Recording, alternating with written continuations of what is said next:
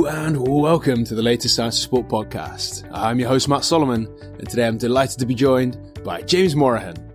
So James has worked in a number of different sports, including fight sports, football with the English Football Association, and currently rugby. Having completed his PhD in the field of nutrition makes him the perfect person today to discuss how you can fuel up to make sure you're building as much muscle as possible. So without further ado, it's time to welcome James onto the show. So James, welcome to the Science of Sport podcast. It's a pleasure to have you back on again. How are we, Matt? You okay? I'm very well, thank you. How are you? Yeah, all good, mate. All good this end, thank you. Excellent stuff. So can you give us a quick introduction as to who you are and what you've been up to until now? Yeah, Christ, quick introduction. Undergraduate degree from Liverpool John Moores University, straight into my master's sport physiology at LJMU, and then I completed my PhD at Liverpool in sport nutrition and applied physiology with a focus, I guess, on professional rugby league players at the time. And then after the PhD, I then got a full-time role at England Football with the FA, supporting the international footy players over a 4-year period.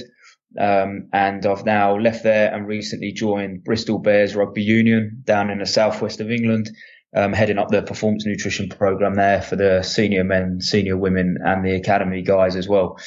And then on the outside of that, working on my own business and company where I support elite athletes and clients to fuel and recover from the demands of their chosen sport. Absolutely excellent. And you've got a new book out as well, which we're going to touch on a little bit later. So that's something that people can certainly keep in the back of their minds as a nice little stocking filler if they enjoy the podcast. So we're going to discuss protein. We're going to discuss why it's important. But first things first, what does it do? So what does protein do in your body? Yeah, so I think first thing to say here is that protein is not as simple as just fish and rice cakes, which I'm sure many listeners may have seen that video or TV program from a few years ago. Protein is an amazing macronutrient for the body, for the general person and the elite athlete, and it's involved in pretty much every kind of reaction and process that the human body goes through every single day, whether that's skin, hair, eyes, metabolism, or the biggest kind of contributor to skeletal muscle. So protein is an amazing macronutrient full of amino acids that is very, very important to have within the nutritional intake on a day-to-day basis to make sure that we can operate and run as a normal, healthy human being. And what are the key things that you find in, right? Obviously meat, meat and fish, for example. Are there any other sources that we can get that from?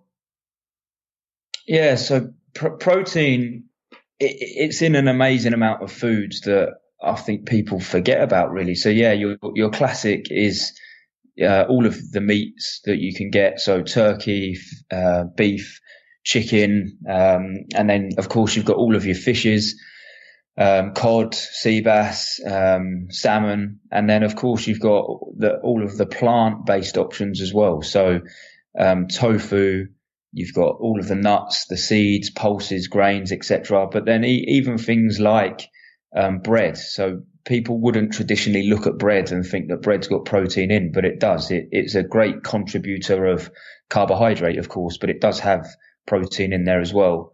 And then you've also got the dairy group. So the milks, cheeses, yogurts. So protein is in an amazing amount of foods. And it's really important that we get a mixed amount of those protein-based foods in our diet every single day to make sure that we're getting that full amino acid profile that is required to be a healthy person and healthy athlete. Fantastic. So when we're trying to then maximize muscle gain, which a lot of people want to do, a lot of athletes obviously want to do, and a lot of general population want to do, like people want to look jacked. So when we're trying to maximize muscle protein synthesis, how much protein do we then need to get in? Yeah, it's a really good question and an interesting area to discuss, because the current World Health Organization guidelines would state that 0.8 gram per kilo of body mass would be the recommended daily amount. So to keep numbers easy here, if you're 100 kilo, then what they're recommending there is 80 grams of protein a day would be the recommended amount. Now, hopefully, or the majority of listeners to the podcast are either an athlete themselves, or a weekend warrior, or someone that's trying to gain muscle, or they're working with athletes in their applied practice. And what we know from the literature, there's been some great meta-analysis and consensus statements in the area. And in summary, it's the target of 1.6 grams per kilogram of protein up to 2.2 and sometimes even higher to 2.5. So if we use that 100 kilo player again, it's a simple calculation of 100 times 1.6, which would give us 160 grams of protein a day. So quite substantially more than the World Health Organization guidelines. And the reason for that is because muscle building protein and building muscle within the body is a very energetically expensive process. The best way I describe it to the athletes I work with is that it costs a lot of calories. It costs a lot of money to build up a savings in the bank. And in our world, it costs a lot of calories to build up a body that's got a lot of lean mass and a lot of muscle protein synthesis going on. So that 1.6 is really the minimum that I would recommend any of my athletes to be consuming. And actually, a lot of my rugby players that are trying to build a substantial amount of lean mass, they might be a young academy player at the moment and we're trying to really put some weight on him, then I would recommend that they go up to 2.5 gram per kilo. Now, all of a sudden, if you're 100 kilo, 2.5, 250 grams of protein, to someone listening to that for the first time, they might think, oh my God, that's an amazing amount of protein to be consuming, which it is. But there's a reason for it, because we're genuinely trying to build, develop and grow a good amount of skeletal muscle on that body. And then it then comes down to the importance of, okay, how do we try and implement that into someone's nutritional intake over the course of the day? And what does that look like spread out over the course of the day? I'm certainly not suggesting that we eat the leg of a cow at dinner and we try and get 250 grams in the evening. But what we would do is advise the athletes to spread that out over regular time points throughout the day. And again, using the literature, what the kind of evidence would suggest is that the optimal amount is around 0.3 grams per kilo of body weight each time to give your optimal amount of muscle protein synthesis. So again, if we use that 100 kilo player, divide by 0.3, times by 0.3, that 100 kilo player, the optimal amount every 2 to 3 hours would be about 30 grams of protein. So then it's kind of 250 divided by 30, which is 250 divided by 30, is almost eight and a half intakes over the course of the day, and you've hit your total amount. So then you've got to break it down and say, okay, we're not just advising a big lump at dinner. We're now saying, look, why don't we try and hit breakfast, mid-morning, lunch, mid-afternoon, dinner, pre-bed. So that's 6 intakes. And then you could argue that we then have a pre-exercise intake and a post-exercise intake. If we do that, we've got 8 feeding windows over the course of the day where we can hit 30 grams, which would allow that 100 kilo athlete to hit 250 grams as a total amount over the course of the day. And that's a lot, right? Like, we're not talking about just like having a little protein shake or a protein bar now. We're talking about a lot of food in the system. What then is the disadvantage to getting that much protein in? Obviously, there's been some people who've said along the years, that's bad for you. I think that's probably, in the literature it's fairly well clear that it's not that bad for you. But what then are the disadvantages? Yeah, and just touching on that as well, I'll not directly quote Stu Phillips, but I remember listening to Professor Stu Phillips, who's one of the world leaders in protein metabolism and research, and he categorically says on presentations and conferences that there is no substantial evidence that suggests any negative impact of protein intake at that level on kidneys. And that's what everyone worries about, I guess. That's where the questions have been thrown out in the media before. But right now, there is no evidence to suggest that the protein intake of that amount is detrimental to the kidneys. The kidneys are an amazing organ that can handle the job that they're meant to be doing.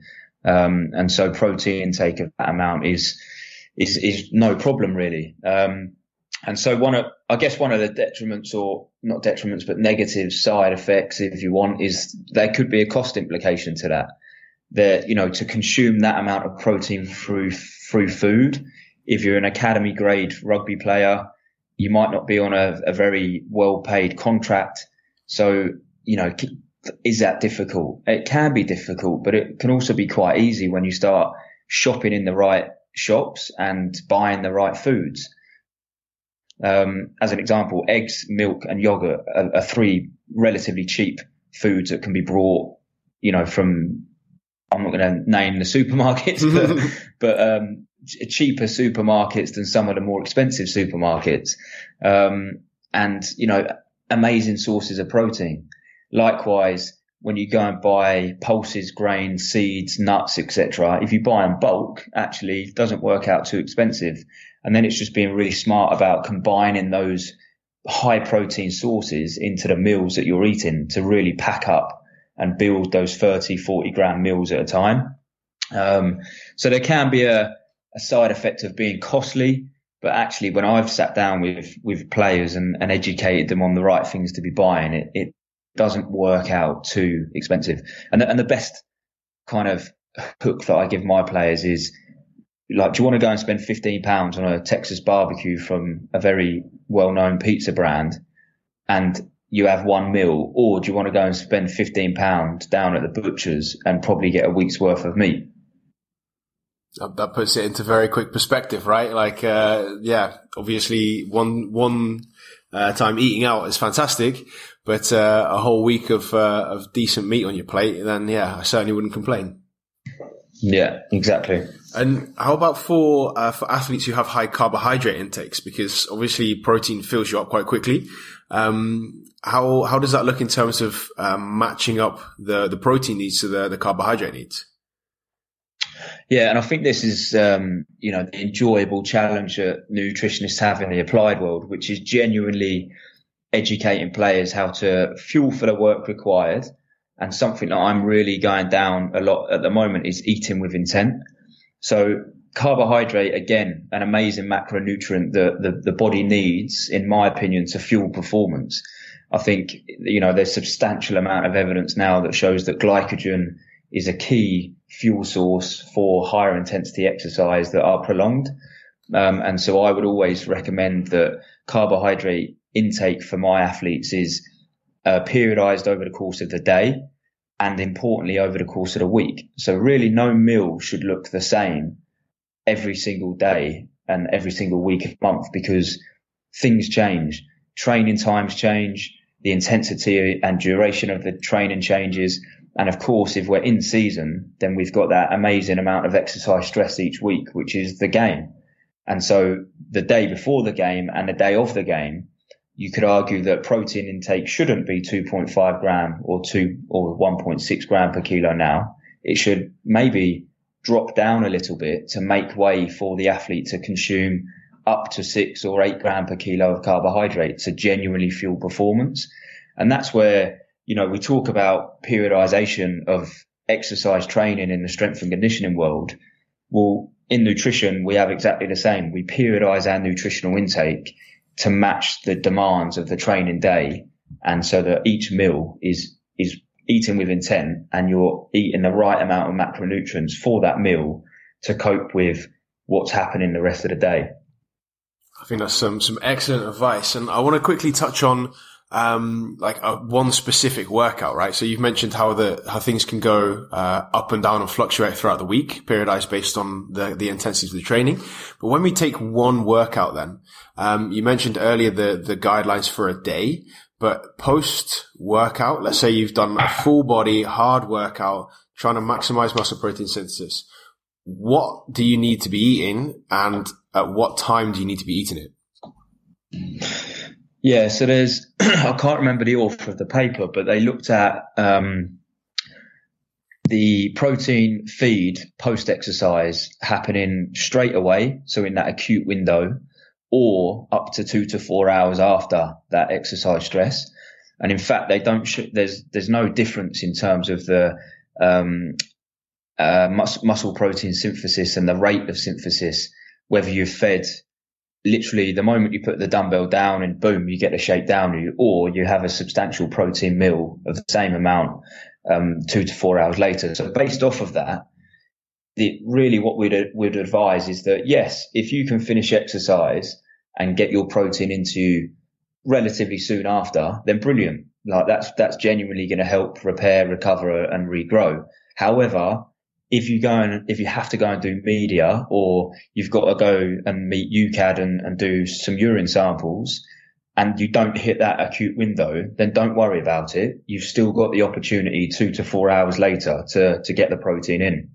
So, that classic watching the big boy in the gym drop the dumbbell and then bang, straight down the shake goes.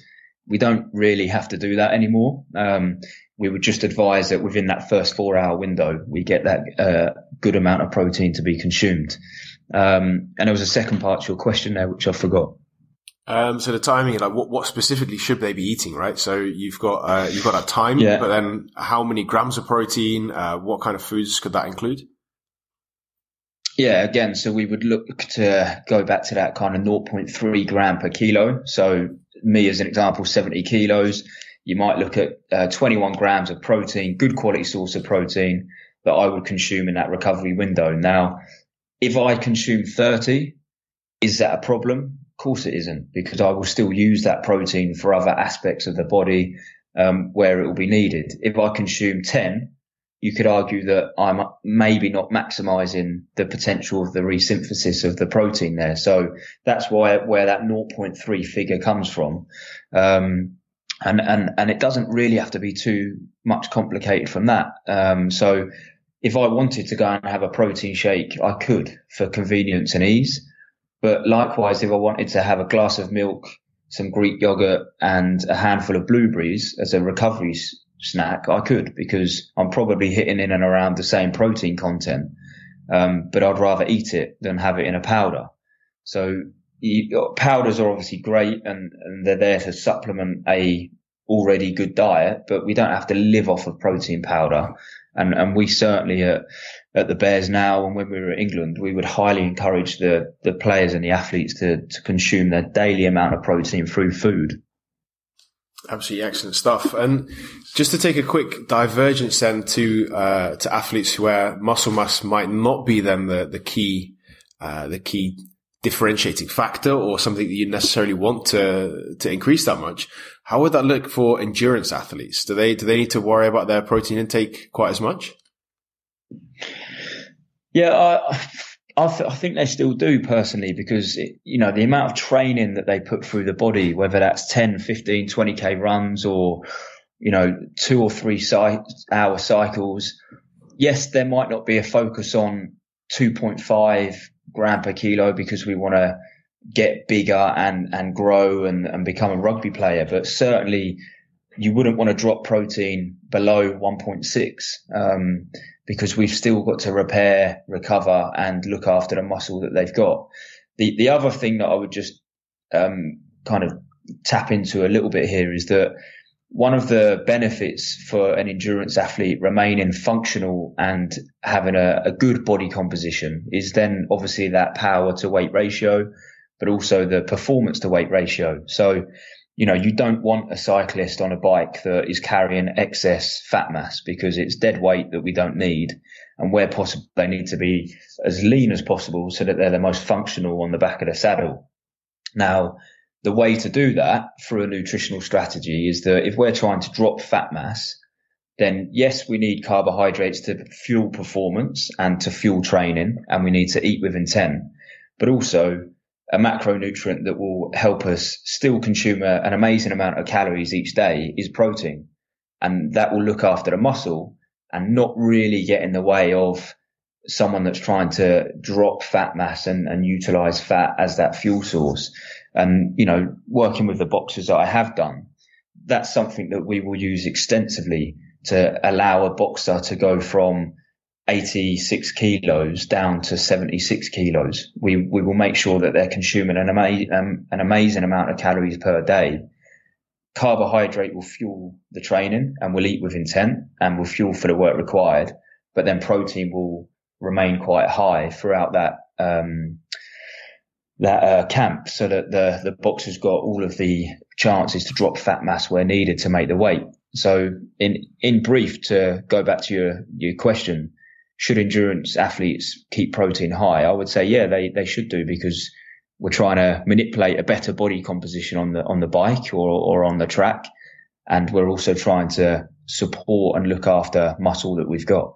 The opposite is that if we don't consume enough protein and we've got that amount of training going through the body and that amount of duration of training per week, then we might start to experience an element of catabolism where we're struggling to look after the muscle that we've got. I think that's some absolutely fantastic advice. And what I'd love to do is kind of bring this all together now with some practical examples. So when you look at a day, for example, for an athlete who wants to increase their muscle mass, maybe they train in the gym once, maybe on the pitch once, whatever it might be, how would you then plan your meals, and what would those meals look like? Yeah, so I always work back from the actual performance or the training session. So let's say I've got rugby players in the gym in the morning from 10 till 11, and then they're out on the field from 1 till 2. So there's clearly a resistance training session there that we need to fuel for and make sure that we've got protein in the body ready for the exercise session. So breakfast, the error here would be an athlete not consuming breakfast, because you're going to really struggle to lift in the gym if maybe we haven't got fuel and you haven't fueled for that training session. But likewise, you wouldn't really want to enter the gym room without having protein in the body, because you're going to start breaking down the proteins as soon as you start lifting and you haven't had that intake of protein first. So carbohydrates and protein pre-gym. Then there's an argument to say, well, if it's a heavier rugby player that we're maybe trying to lean out a bit, then let's give them a protein source after the gym so that they can repair and recover. But I might withhold the carbohydrates until lunchtime. Lunchtime, I'm going to have good source of protein, carbs, vegetables, salads, and create that rainbow a day on the plate, because I now know that he's going into a field session in the afternoon and he wants the energy for that afternoon session because it's quite intense. There's a lot of tackles, rucks, scrummaging. They do the afternoon session, and then it now becomes a critical area of the day to say, right, what have you got going on in the evening? If you're then going out and doing more exercise, there's an argument to say that we need to refuel and replenish the glycogen so that you're ready for that evening session. But actually, the majority of them might be finishing training, going home and resting. So now, do we need a substantial amount of carbs in the evening, or do we reduce the carbohydrates down and bring that protein, vegetables and salad right up so that we can still consume an amazing amount of calories, but we're now pulling the carbs down and bringing in everything else? And then, of course, I would always advise a high protein snack before, in that 30 to 45 minute window before bed, so that they can promote the overnight recovery. In terms of kind of total amounts, again, it's dependent on the player and the body weight of the player. But we know from the literature that rugby players may consume in and around that 2 to 3, maybe 4 gram per kilo on training days. And then as they're entering match day -1 and the day of the game, then that would rocket up to about 6 to 8 gram per kilo. And that's carbohydrates, so it's, right? Correct. That's carbohydrates. And the analogy that I've used recently actually is almost like a DJ at his decks, and you've got the 2 sliders on the DJ decks. And what you're assessing is, what does my day look like? Do I need to flick up carbohydrates and protein and remain high all day long? Or actually, do I need to have my hands on both of them and almost undulate the carbohydrates and the protein throughout the day to match what I'm trying to do that day? And then you can also then play that track over the course of the week as well, because we know that every day is different. Wednesday might be a complete rest day. So carbohydrate arguably would flick down and we keep it a little bit lower, but protein would flick up, if that makes sense. Absolutely, mate. And when you look at that framework, what kind of meals would you include in that? Like, what would you say for a breakfast and a post snack and a lunch? How would that look in terms of food on a plate? Yeah, I mean, like I said before, the error would be not eating anything. The almost second error would be a bowl of golden nuggets or Weetabix, or Wheatos. Yes, there's an element of carbohydrates, sugary carbs, but minimal protein. So what we would advise is what listeners probably know already to be a good breakfast, which would be, I always like to see my players having probably more than one, but 2 to 3 eggs, scrambled, poached, whatever, maybe 1 or 2 slices of wholemeal toast. And then if it's a really heavy training day, we might also throw in there a bowl of porridge, a banana, and then maybe a glass of milk. Quite a substantial breakfast, but they're now about to go and have an 8-hour training day where there's, 60 minutes in the gym, then they're doing skills, then they're out on the field for 90 minutes in the afternoon. So a breakfast for me like that would be a high protein, high carb breakfast. If in the morning they're actually just doing a light skill session, then there's an argument to say, do you know what? We don't need that amount of carbohydrates. So let's bring one of those carb options out. Let's maybe not have the oats and the banana, but let's bring in another egg, glass of milk, and then let's bring in some Greek yogurt, maybe with some blueberries, strawberries and raspberries. So you can see how the carb content drops down slightly, but we're bringing in other calories so that they're still having a good breakfast, but the macronutrient composition of that breakfast has changed. Absolutely brilliant stuff, mate. I think there's some really good take-home messages as well for people to get creative with and to apply the science as well, as opposed to seeing these numbers on paper, but then not seeing that on a plate. So I think that's some excellent advice, mate. And we spoke earlier about the book that you've just released as well. So can you tell us like what that is and who would then benefit from that?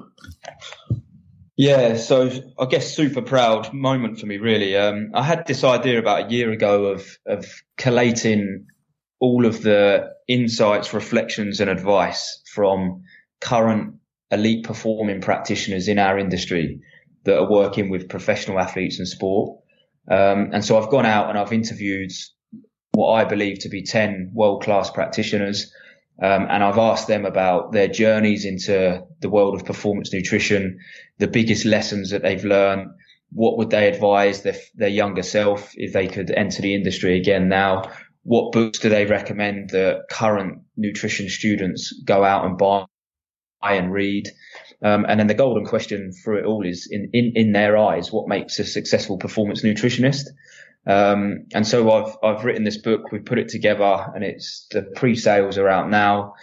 It should be out before Christmas as a tangible copy. But it's been amazing, mate. I've genuinely learned from every single one of them, who I know already very well in the industry, but there's just so many golden nuggets in there for current sport and exercise nutrition and science students that have got a passion about our industry and want to go and get a job as a nutritionist when they finish their studies. Likewise, strength and conditioning coaches, sports scientists that want to learn a little bit more about nutrition and our industry, and the translation actually from some of the lessons that our guys have gone through into other disciplines is there to be seen. And I've already had a number of sports scientists and strength and conditioning coaches buy the book, and they're excited to read it as well. Absolutely brilliant stuff, mate. So, James, massive thanks for your time. It's been a pleasure talking, and look forward to the next one. All good. Thanks for having me on, Matt. And take care. Look after yourself. You too, buddy. Cheers. And that's it. Once again, a massive thanks to James for all of his hard work on today's podcast. I really appreciate it, and I'm sure you do at home too. Before you leave, I want to point you in the direction of our Coach Academy. The Coach Academy is a series of lectures broken down into bite-sized chunks. So, if you've enjoyed today's podcast, be sure to get in there. There's a host of different lectures, including some from James himself. So if you've enjoyed it today, click the link in the show notes, where you can get free access for 7 days using that link.